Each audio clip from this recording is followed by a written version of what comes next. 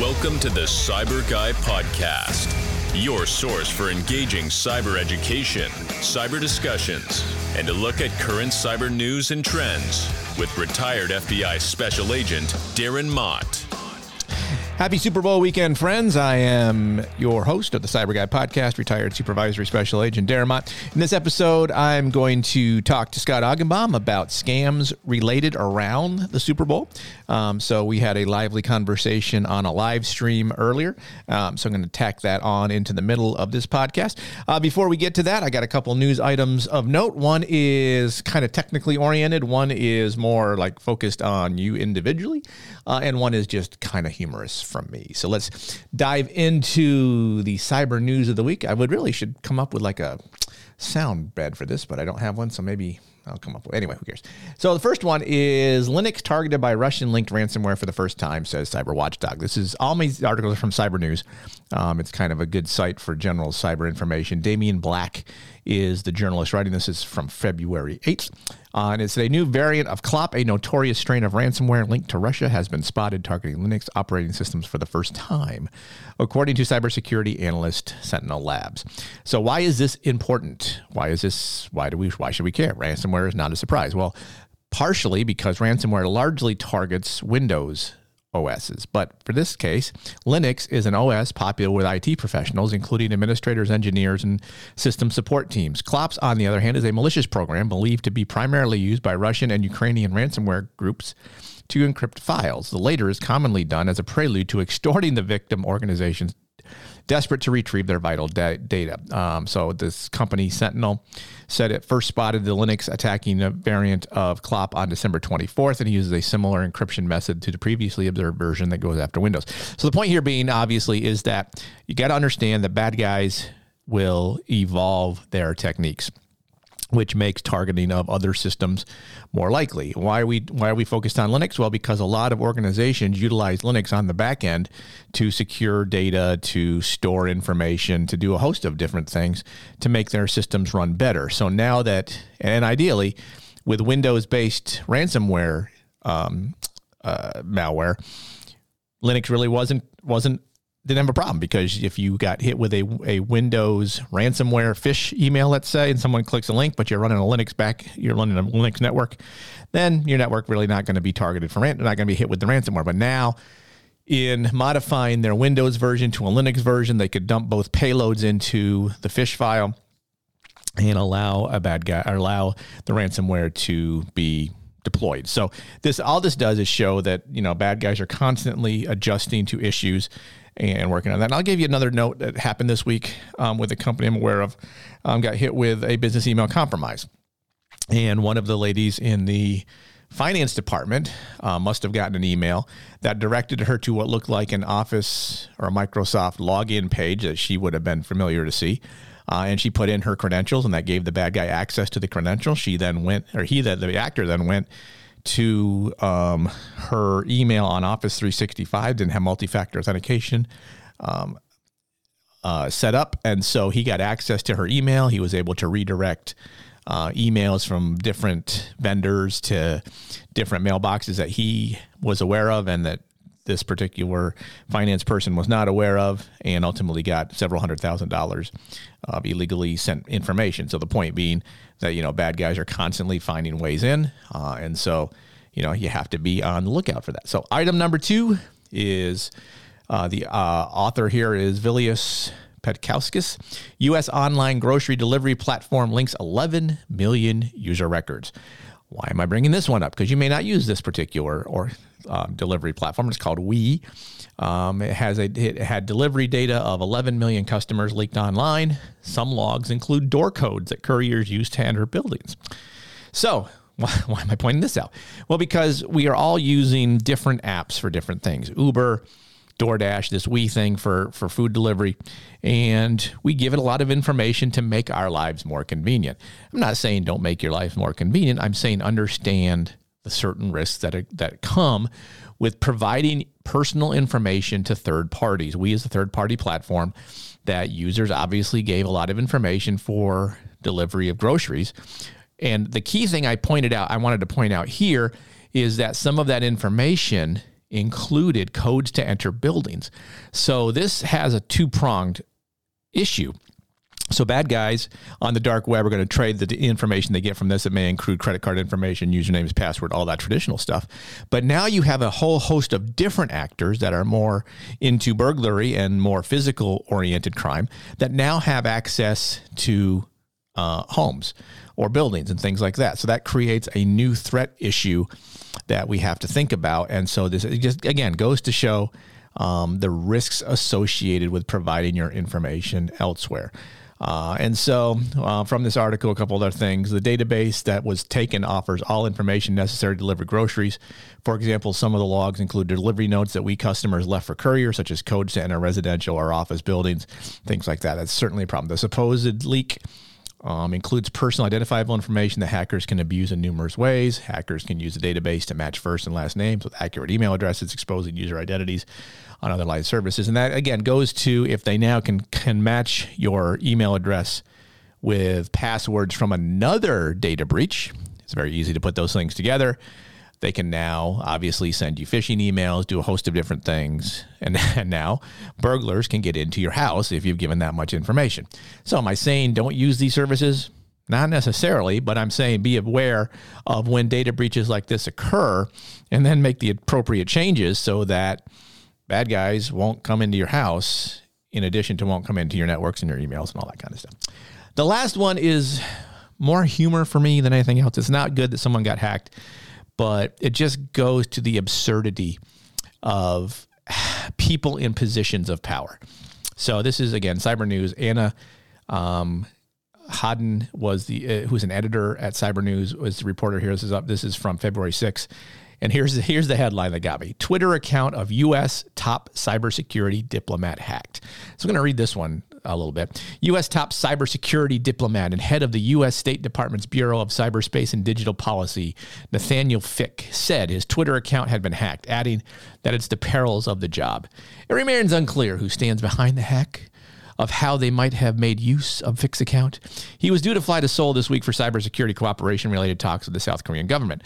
The diplomat owns an unverified personal Twitter channel with about 5,000 followers where he posts mostly weather, mountain biking, backpacking, skiing. He prefers to be represented by the official Bureau of Cyberspace and Digital Policy account for professional matters. Okay, good. He uses his professional account for professional things, his personal ones for personal things. That's fine. But he is a cybersecurity diplomat, meaning he's in charge of cybersecurity policy in some way, shape, or form. My first question, and I posted this on LinkedIn, did he not have multi-factor authentication set up? And second question, if he didn't, should he be in this position? I mean, let's be honest, people. I mean, I'm sorry. I'm going to pick on politics here because politicians just irritate me. But you've got this guy who's in a cybersecurity role. He is going to talk to other countries about cooperations related to cybersecurity. And he can't do the simple thing of turning on multi-factor authentication on his personal Twitter account to protect himself from this kind of activity. What's he know? What is his? I'd love to know what his qualifications are for the positions he's in. I'm sure if I looked it up, I could figure it out. But I'm not. He's a politician. He is a political hack that got a job with a hack department. State Department is full of morons, in my professional opinion, or personal opinion, personal and professional opinion. And so they just don't. I mean, again, the government has got to understand these threats. They have got to put out things that require common sense use. Now, I would assume that the State Department account he uses for his professional Twitter stuff is protected by multi-factor authentication, but maybe it's not. Probably it's not. Who knows? It should be, ideally it should be, but this is just foolishness that someone who is in charge of a cybersecurity department within the government can get his Twitter account hacked and he didn't take the means to protect it. Sad, sad, sad, sad. Are we going to get any better? I don't know, but I guarantee you politicians are going to come with suggestions for all of us on what we need to do, but they can't do the simple things. So that's the end of the rant for this one. Let's get on to more entertaining matters. Here is my conversation with Scott Augenbaum. Like I said, on these, as I'm doing these live interviews, what I'm looking to do is try to stream them for people to watch if you're so inclined to do so.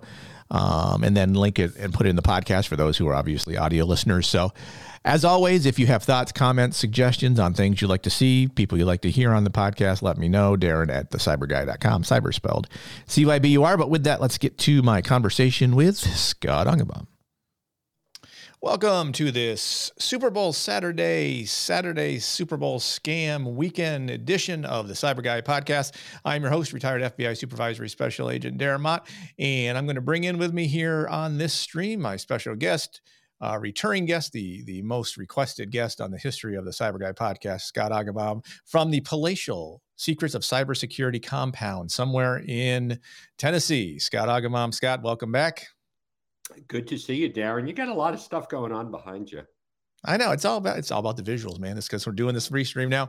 And the nice thing is, since the restream here is on YouTube or LinkedIn, but I have other parts of the podcast that are audio only. So if you want to catch those, you have to go listen to the audio portion when I push that out later this weekend. So, but thanks for coming on to talk about this, and we'll kind of run into what led to this. And if I should share it, it was a post by our PC-matic friend Corey Munson about the Attorney General of Michigan claiming that there were a lot of scams regarding Super Bowl betting. And that led you to call me and say, hey, call your news friends and get them to come talk about this. And this led to this particular news item. So let me bring that up. Very nice. So, okay. So this obviously brings us to the discussion. I only heard I hope everyone else did. I only heard the last 10 seconds. You should have, yeah, because when I go on screen, you get muted. So yeah, sorry, that's my fault. Yeah, so it would have been fine. Go on, but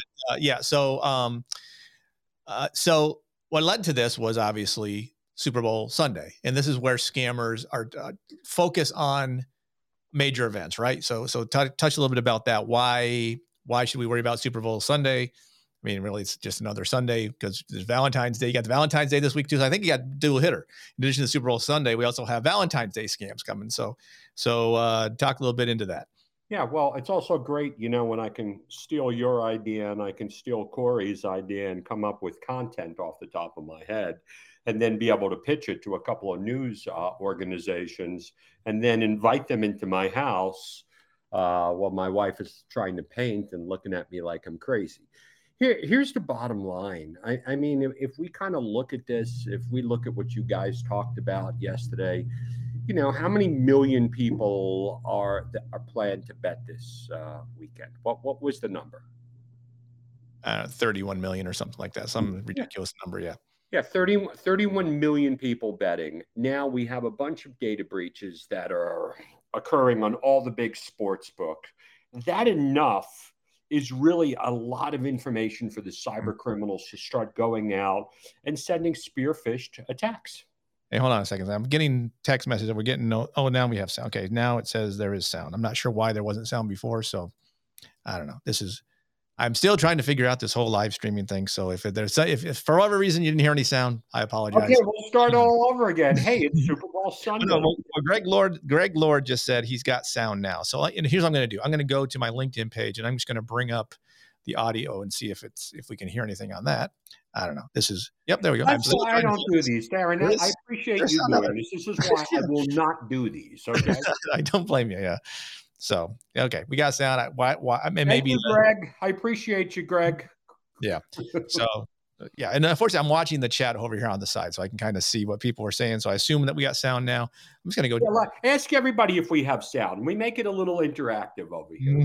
Yeah, over here on the side, so I can kind of see what people. Yeah, because I checked my YouTube. YouTube's got sound, so it might have just been that video didn't have sound, which I tested it before and it did. So. Beats the shit out of me. Oh, the heck out of me. I don't know. So it is what it is. Did you just curse on air? I mean, my kid might be in the background. That's my podcast. FCC can sue me. Okay, so let's get back to this.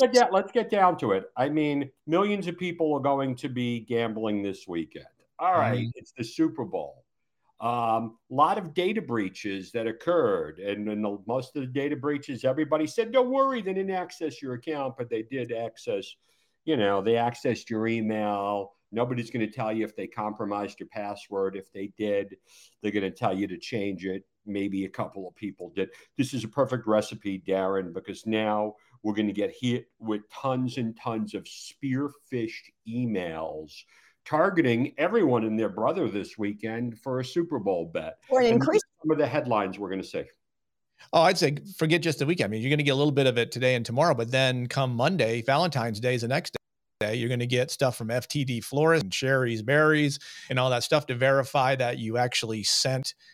So here's what's going to happen. People are going to buy flowers and stuff for Valentine's Day, and they're going to get emails that say, your payment didn't go through. Please click here to process it. And people are going to do it. I'll give you an example of how this is so easy. And we talk about it all the time. Most people don't have multi-factor authentication on their accounts, but I was working with a cybersecurity customer over the past 2 days, and they called and said, hey, we got an email that we didn't pay a vendor $267,000 looking for their money. And we went back and looked, and we sent it weeks ago. Well, we did a quick look, and the lady from the payroll department, or from the finance department rather, had someone in her email system. She got some kind of fish email. It said, verify your, whatever it was. She clicked on it and put in her username and password. There was no multi-factor authentication. So then the actor got into her email by going, because it was Office 365, went to office.com, put in her legitimate credentials, took it right to her email. And then he created all sorts of rules and stuff that she never knew were there, that people who were sending her legitimate invoices were being redirected to all of these things. So that's probably of all of these things we're talking about right now, that's going to be the common use for these scams. Well, there's 2 points there, and there's a bunch in the middle. I hate to say it, let's start on this side over here. All of a sudden, the cybersecurity problem's going up. It keeps getting worse. We keep spending more and more money. Most people don't realize that social engineering is the number one tool in the cyber criminals tool belt. So if we go back over here and you do all these steps and you have two-factor authentication on your own stuff, that's great. But you're still gonna get the social engineering attacks. And sure. I don't care what product you have on your system. I don't care if you're using something with artificial intelligence. We cannot control what the bad guys do. All we can control is how we react to what they do. So let's stay on this side, because all of a sudden on this side, we have social engineering. So maybe you're not going to get an email, or maybe what happens? Now you're going to get a text message from FanDuel or Sportsbook, and they're going to ask you to click on the link. Mm-hmm. And let's say you have, a great antivirus product on your machine with application whitelisting. That's for you, Corey. But what happens if you're on your phone and now you get a text message, and you click on the text message and it opens it up in where, Darren? The browser, right? Yep. And then they ask you for what? What do they want you to do? Log in. Yeah. So now you enter in your username and password. Now they get access to your account. And that's half the battle, okay? Because now they're going to bank on the fact that 66% of the population is using the same password for multiple platforms. And right. That's it. And that's where the account compromise runs through small businesses, nonprofits, academia, people like us, people like our parents. Right. Yeah. And it's not, and the funny thing is this is nothing new. You and I have looked at this for 20 plus years. This is common sense.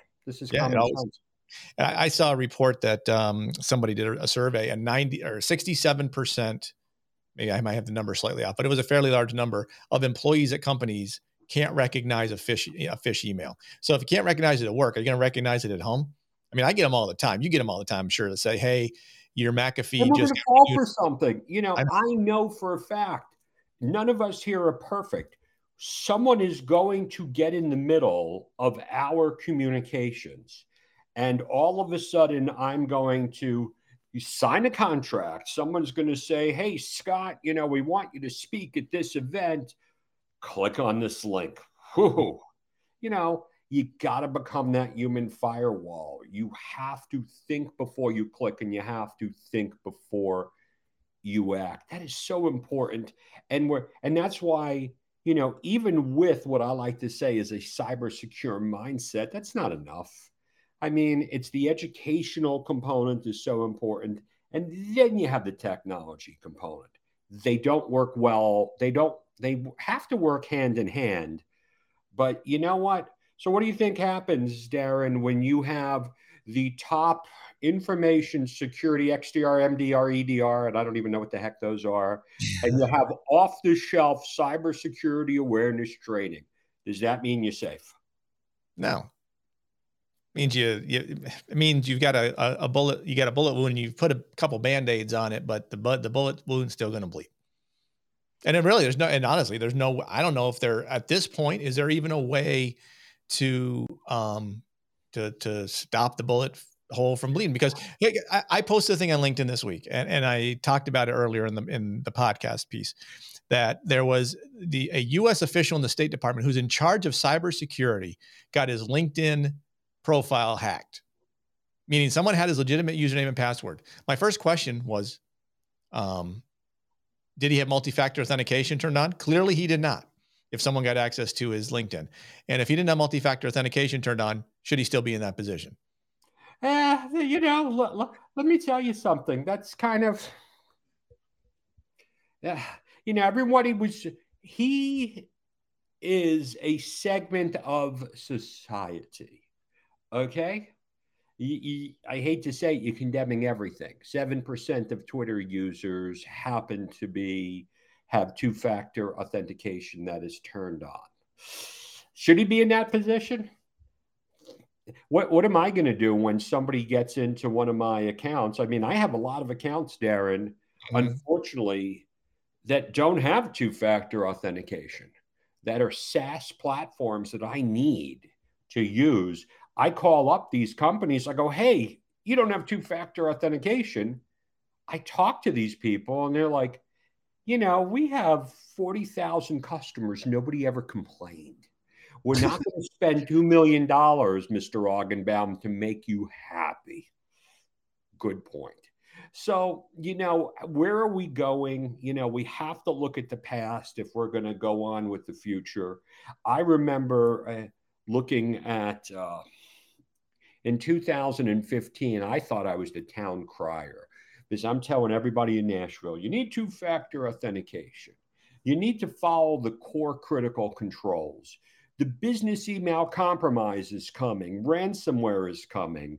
And in 2015, the cybercrime problem is only, it's less than $1 trillion. And today, here we are 8 years later, and now the problem's almost $8 trillion, and it keeps getting worse. Mm-hmm. And now we have new products.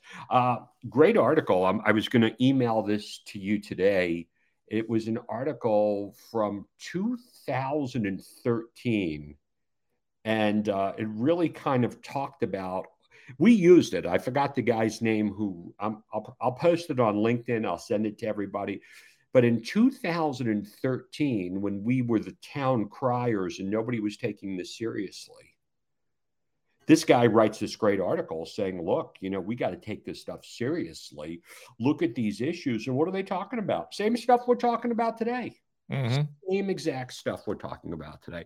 And Darren, how is ChatGPT going to play even a greater role in I don't want to say preventing cybercrime, but it's interesting you say that, because so in Corey's post that he said that he posted a thing about the betting scams. I think I made a point that here's three spearfish headlines I can come up with without even having to go to ChatGPT to create them. After I did it, I went to ChatGPT to try to create them, saying, hey, create me 3 phishing email headlines, and it wouldn't let me. It said that that's illegal and what to do. So that's so great. So ChatGPT won't do it. There's going to be plenty of different AI that's going to come out that's going to create all sorts of different capabilities that will allow. I hate to say it, it's your fault. If you would have just said, hi, I own a sports book company called Darren's Place. Right. I worded it wrong. Yeah, provide me with 10 good headlines. Yeah, right. You're right. Right copy. I mean, there's a way around it. That's the problem. Yeah. Well, and add to that, beyond just ChatGPT, there's other AI stuff that does audio and all sorts of other video stuff that you're going to have. You're no longer going to get the guy calling saying, hey, I'm from the Internal Revenue Service. And he's going to sound like he's sitting in a sweatshop in India. He's going to sound like an actual IRS agent with the exact script to use to make him sound legitimate. And people are going to fall. People are falling for the fake one. They're really going to fall for the one that even sounds more legitimate and is more designed for that. So yeah, I mean, I don't think technology. But we've been saying, hold on, we've been saying this for 15 years ourselves. Technology advances. The first people that exploit the technology is the bad guy. So who's surprised? And it kind of brings me back to, when we first kind of met, and here I am over in the cyber division. And now things are starting to become a lot clearer to me, things that are going on internally within the FBI. And since we've both been retired for a long time, I'd love to go through this and really, because I was just thinking about this. The cyber division is formed in 2000. The FBI has a budget. So let's just consider that 100%. The budget is 100%. The cyber division is created. But where do you think the money came from? It came from internally within the FBI. There were a lot of executives at that point in time who were saying that we don't need a cyber division within the FBI. Each one of these things can be worked independently within the counterintelligence division, the JTTF, the CI division. And because here was the pushback, the cybercrime problem will probably go away by 2007 or 2008, because this is a problem that the IT folks will figure out. Do you remember any of that stuff? Sure. Yeah, of course. It continued on even after 2007, 2008. It continued into 2015. So yeah, they continue to talk about it. We don't have a gun squad. When guns were used to rob banks, they didn't create a gun squad. Not the same thing, but I mean, yeah. Well, kind of. And that was always the pushback. And now, it's funny now because we see so many people retiring from the cyber division. I'm like, hey, did they really ever work cyber before? I mean, it became the golden ticket for retirement for so many people within the FBI. And people drop names. They go, hey, do you know this guy? He just got this job. I look at his profile and I'm like, obviously he did better than I did within his career, but there's not the cyber background. There's very few of us and who were in from 20 some odd years ago doing it. And a lot of people just got out. It was just too frustrating. Sure. So I'm going to redirect this a little bit. So Estelle posted a comment. What are 3 critical things we should do to protect ourselves? Well, you actually have a framework of, is it 4? What is I keep forgetting the number. Your 4 basic. What are your basic truths? You have basic truths. I like to say 10. Well, here's the thing, Estelle. What we need to do is we need to change your behavior. Because what I'm going to tell you in the framework is nothing that I made up. So what happened in my career? Interview 1,000 cybercrime victims, realize that what I call the 4 truths. Nobody ever expects to be a victim. When the bad guys steal your stuff, law enforcement's not coming in with a magic ring or a decode. We're not fixing the problem. It's very difficult to get the money back. I got so many examples. Putting the cyber criminals in jail is incredibly hard. Those things make people depressed. And that's where I had the epiphany in my career, because I got depressed. I mean, I didn't come into the FBI working cybercrime. I came into the FBI up in Syracuse, putting bad guys in jail for any violation that came through the books. And we had a $10,000 prosecutive limit. So my big epiphany, Adele, was 90% of what I dealt with easily could have been prevented. And this is what I think Darren and I talk about constantly. And in the framework, you have to understand that you need to change your behavior. I want everyone here, and we say this all the time, bad guys steal your stuff, hurt your kids with this extortion, steal money from your elderly parents. Well, I just had the victim last week, had $8,000 taken from her in a scareware attack. We're not getting it back. So what do we need to do? We need to realize social engineering is the #1 tool in the cyber criminals tool belt. And there's really 5 ways that the cyber criminals are using social engineering. And Darren, you might, as I go through 5, you'll probably come up with a lot more. First one is phishing. We talk about that until we're in the face, blue in the face. We have lots of products and services that claim to stop a lot of phishing, and they do. We have text messages, which there are no products and services. We got telephone calls. And the other one is through LinkedIn, through Facebook. That's where we're getting phished. How many different people try to hit you up on LinkedIn with either a job opportunity or they want to be your friend and they have 2 or 3 people? But the other one in social engineering is scareware, is the bubble that you have that's popped up. And this just happened last weekend. Woman calls me up. It's a neighbor. She had a browser that was not updated in probably 4 years. A pop-up comes up on her computer, says, please call Apple. Someone's trying to get into your bank account. She calls up Apple. They tell her some story, which sounded legitimate to her. It would not sound legitimate to us. It would sound very legitimate to our parents. And she took $8,000 out of the bank. Those are the 5 ways, and all they want to do is get access to your username and password. So let's take a break on that. I mean, social engineering, Adele, #1 tool in the cyber criminals tool belt. What are some other ways, Darren, some other scams that you might see that fall into the category of social engineering? The one where you place an Amazon order and it got lost in FedEx, and so they need to redo it, or it needs to be shipped, or it's been stalled at something. So they want you to log into your Amazon account to verify your shipping address. So shipping scams is a big one. The whole thing with, we just renewed your McAfee or your Norton antivirus, and if you don't want it, call this number. So that's the tech support scam, where they'll get you to try to download a remote access tool on your computer that you then give the bad guy the login information. They log into your computer and then they install keystroke loggers, ransomware, or they steal information out of it, whatever. Yeah. And then they become seasonal. Next week, we're going to get the Valentine's Day. Then we're going to get the IRS ones. Then we're going to get the Cinco de Mayo, get your free booze. It just doesn't matter. There's work from home scams.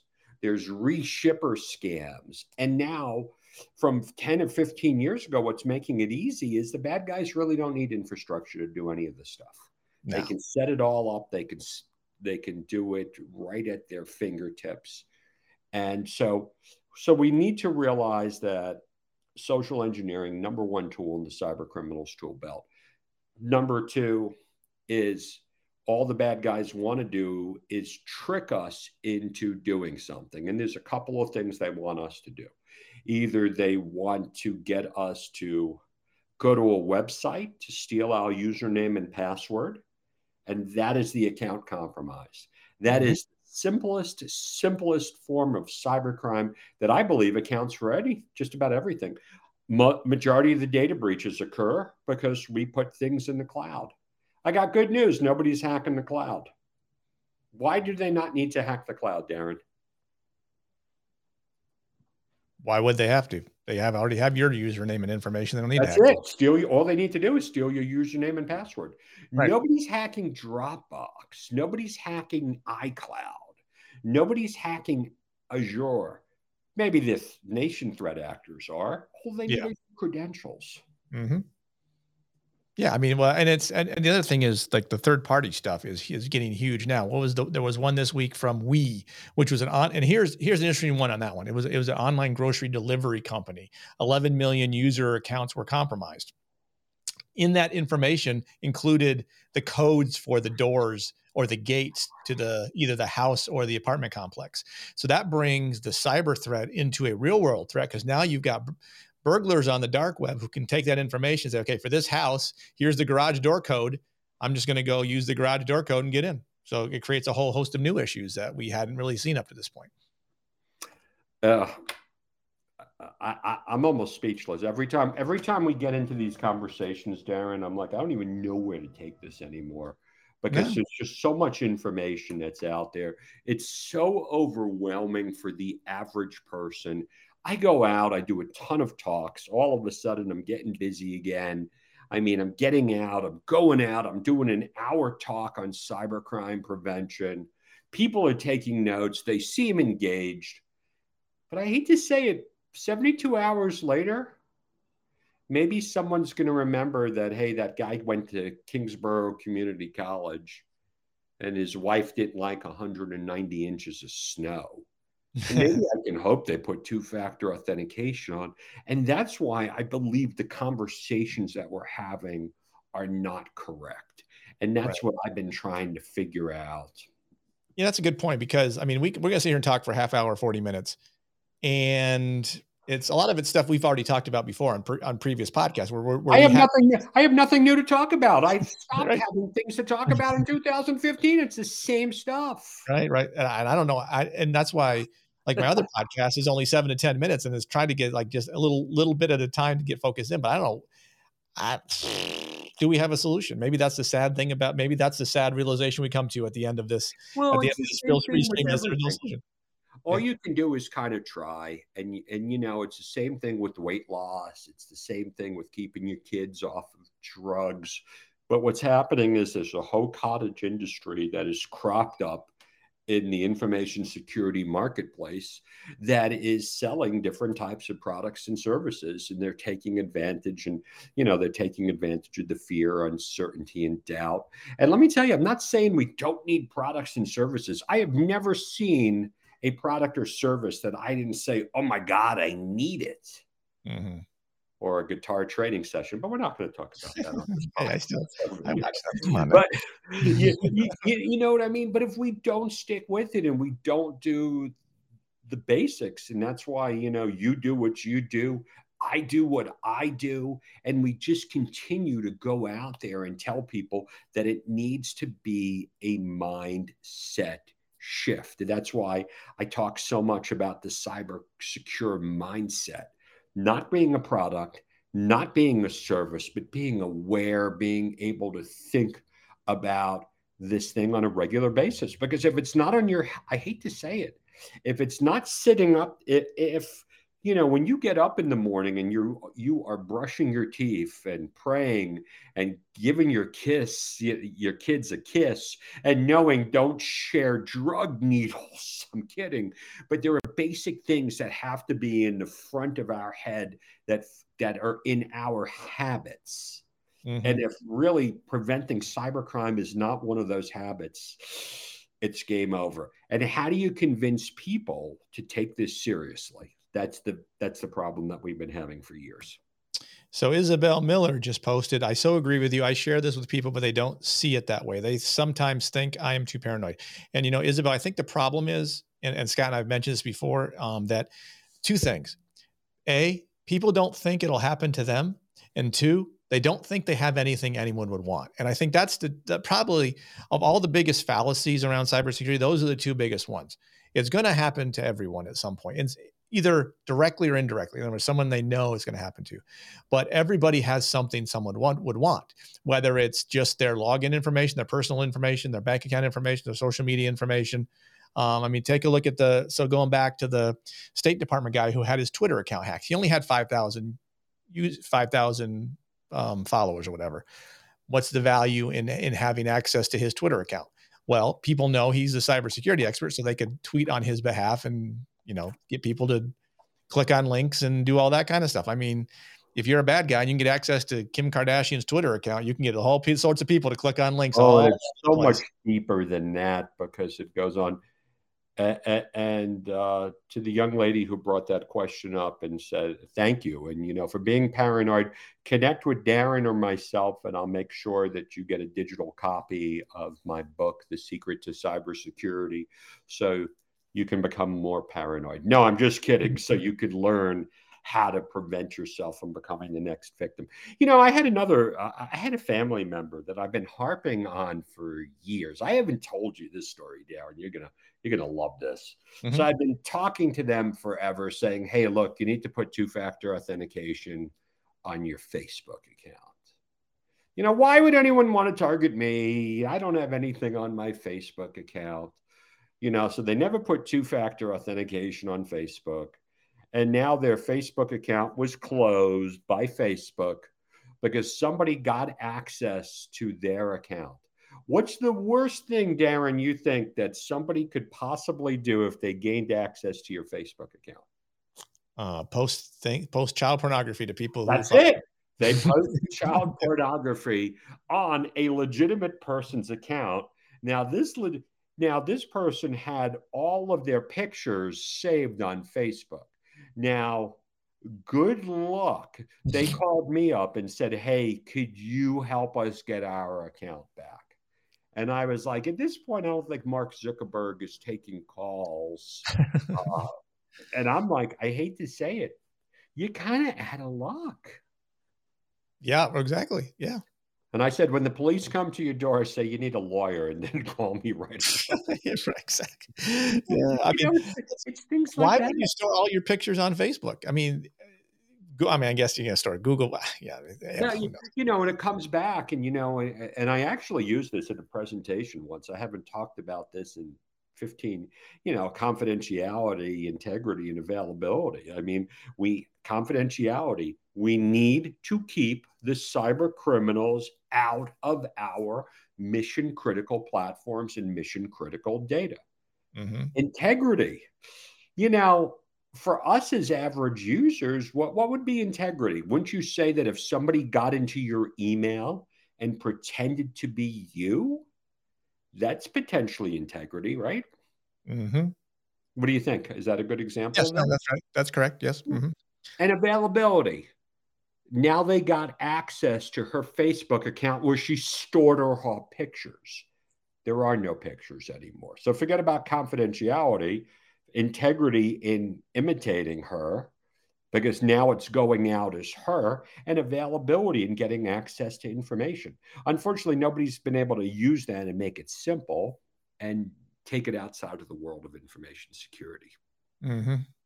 So let me ask you, I'm going to go way off topic here. Well, it's still cybersecurity topic, but I figure I'm almost required at this point on LinkedIn to ask this question of anybody who I have on. Thoughts on TikTok? What are your thoughts on TikTok? Mine? Yeah. Listen, I love it. I get all my protein recipes on that. I have an old phone. I use it. I mean, listen, here's the thing. Horses out of the barn. You can badmouth TikTok as much as you want. Mm-hmm. I guarantee you, I'm not the only person who has a TikTok account. And I'm not the only person who uses it and probably says, "Hey, this is great." That's the problem. Mm-hmm.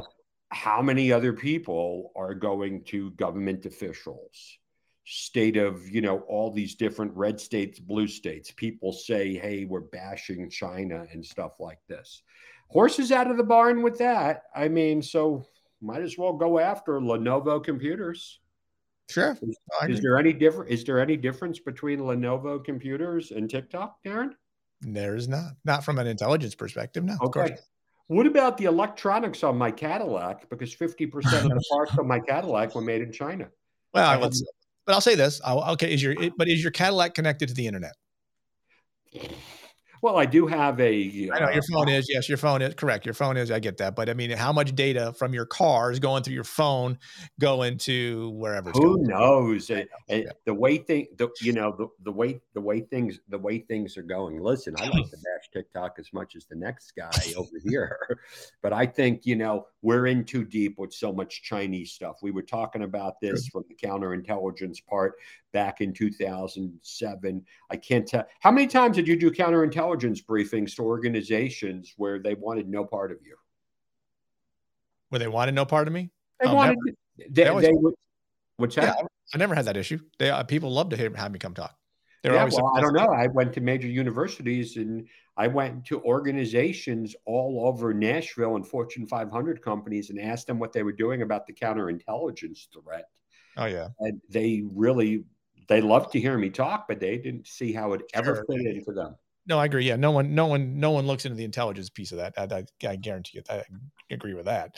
Yeah, I mean, I have a full 4-part blog series on counterintelligence and nation state actors and all that stuff on a website. But anyway, who cares? Yeah. So I agree. the toothpaste is out of the tube on TikTok, but there's still things you can do to lower your risk. All I'm saying is all about risk, right? It's all, at the end of the day, this is all about risk. How do you lower your risk? You're never going to stop the problem, but you can certainly lower your risk by not using TikTok. Now, again, you can argue, I have an Apple phone myself, but I've determined the risk to that is pretty limited. So I would have think that someone at this point would have identified, hey, you've got these Chinese chips in your iPhone and it's sending all this data back. I haven't seen the research that shows that's the key, but what do I know? The Chinese already probably looked at all the stuff that I'm saying, and they're like, hey, this guy's talking about nothing more than common sense. Nobody's listening to him for 20 years. Scott Augenbaum is very, very low risk. That's a good point. And Darren, they're saying who? Darren who? He can't even spell CyBUr right. So how can we trust him? All right. Any final thoughts on Super? Okay, let's since this is Super Bowl weekend, who are you picking for tomorrow? It's another game that I really don't care about. I mean, I'm just going to say probably because of you, I'll probably root for the Eagles. Yeah, great. Thanks. Appreciate that. That's nice of you. Yeah. I'm going to eat my pizza. That's the only thing that's going to make me happy is having pizza. The game, I could care less. Halftime show is going to suck ass. It's all going to stink. The commercials are going to stink. It's all going to be horrible. Oh, come on. It is. I give up. It's so no longer, yeah. Well, listen, I do appreciate you, anyone for sticking around with us here. For our old guys yelling into the wind. Yes. We're at this point. That's where we're at. So the two guys from the Muppet Show up in the upper row over there. That's right. I do want to say I finally overcame the 3,000 follower number on LinkedIn. So that's great for me. I know you're at like 75,000 or something. So no, I'm at 13,000, but I come from the world where my good friend Bill Mulholland, I argued with him. I think it was probably 2016 going, I am never going to be on social media. That's crazy. But look, I love it. It's a platform. It's great. I keep my information safe with two-factor authentication. That's the best we can do. All you can do. Scott, thanks so much for everybody who hung out with us. Isabel, Estelle, Paul, Greg, everybody else. Travis, thanks for sticking around for the parts you stuck around with. For those who are watching it after it's been recorded, send Scott a note, send me a note if you have suggestions, thoughts, comments on stuff we said. If you're with me, the TikTok sucks and you shouldn't have it. But yes, if you're with Scott, maybe, Oh, I didn't say to go out and have it. I just have it. You're using it. So the fact that you use it, but so what? Fair enough. Judge me. You've determined the risk is low. I get it. That's all. I determined the risk personally for myself is low. Yep, I understood.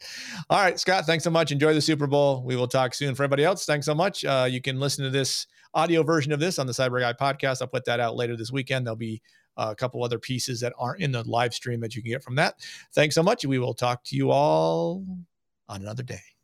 So I want to thank Scott Augenbaum for joining me yet again on the CyBUr Guy podcast to discuss, a variety of scams and other things. One thing I did notice is I did make an error on that particular, when I played the video of him from his local news station. The audio did not play in the live stream except for the last piece, which I ended up cutting out. So there was a mistake on my end in there in the middle of that. Part of the learning lessons from doing this live streaming stuff. So I apologize for the obvious error there. But that's going to do it for this particular episode of the CyBUr Guy podcast. As always, I appreciate you taking the time to download, listen, or watch the live streams of these interviews. If you have any thoughts or suggestions, comments, whatever, feel free to email me, Darren@thecyburguy.com. Follow me on my LinkedIn. That'll be in the show notes. As always, you can find this podcast on all your favorite podcast providers. Check them out there. Know that knowledge is protection. If we can understand the threats that are targeting us, we can assess our risk, proceed wisely. Thanks again so much for listening. We will talk to you again soon. Enjoy the Super Bowl, everybody.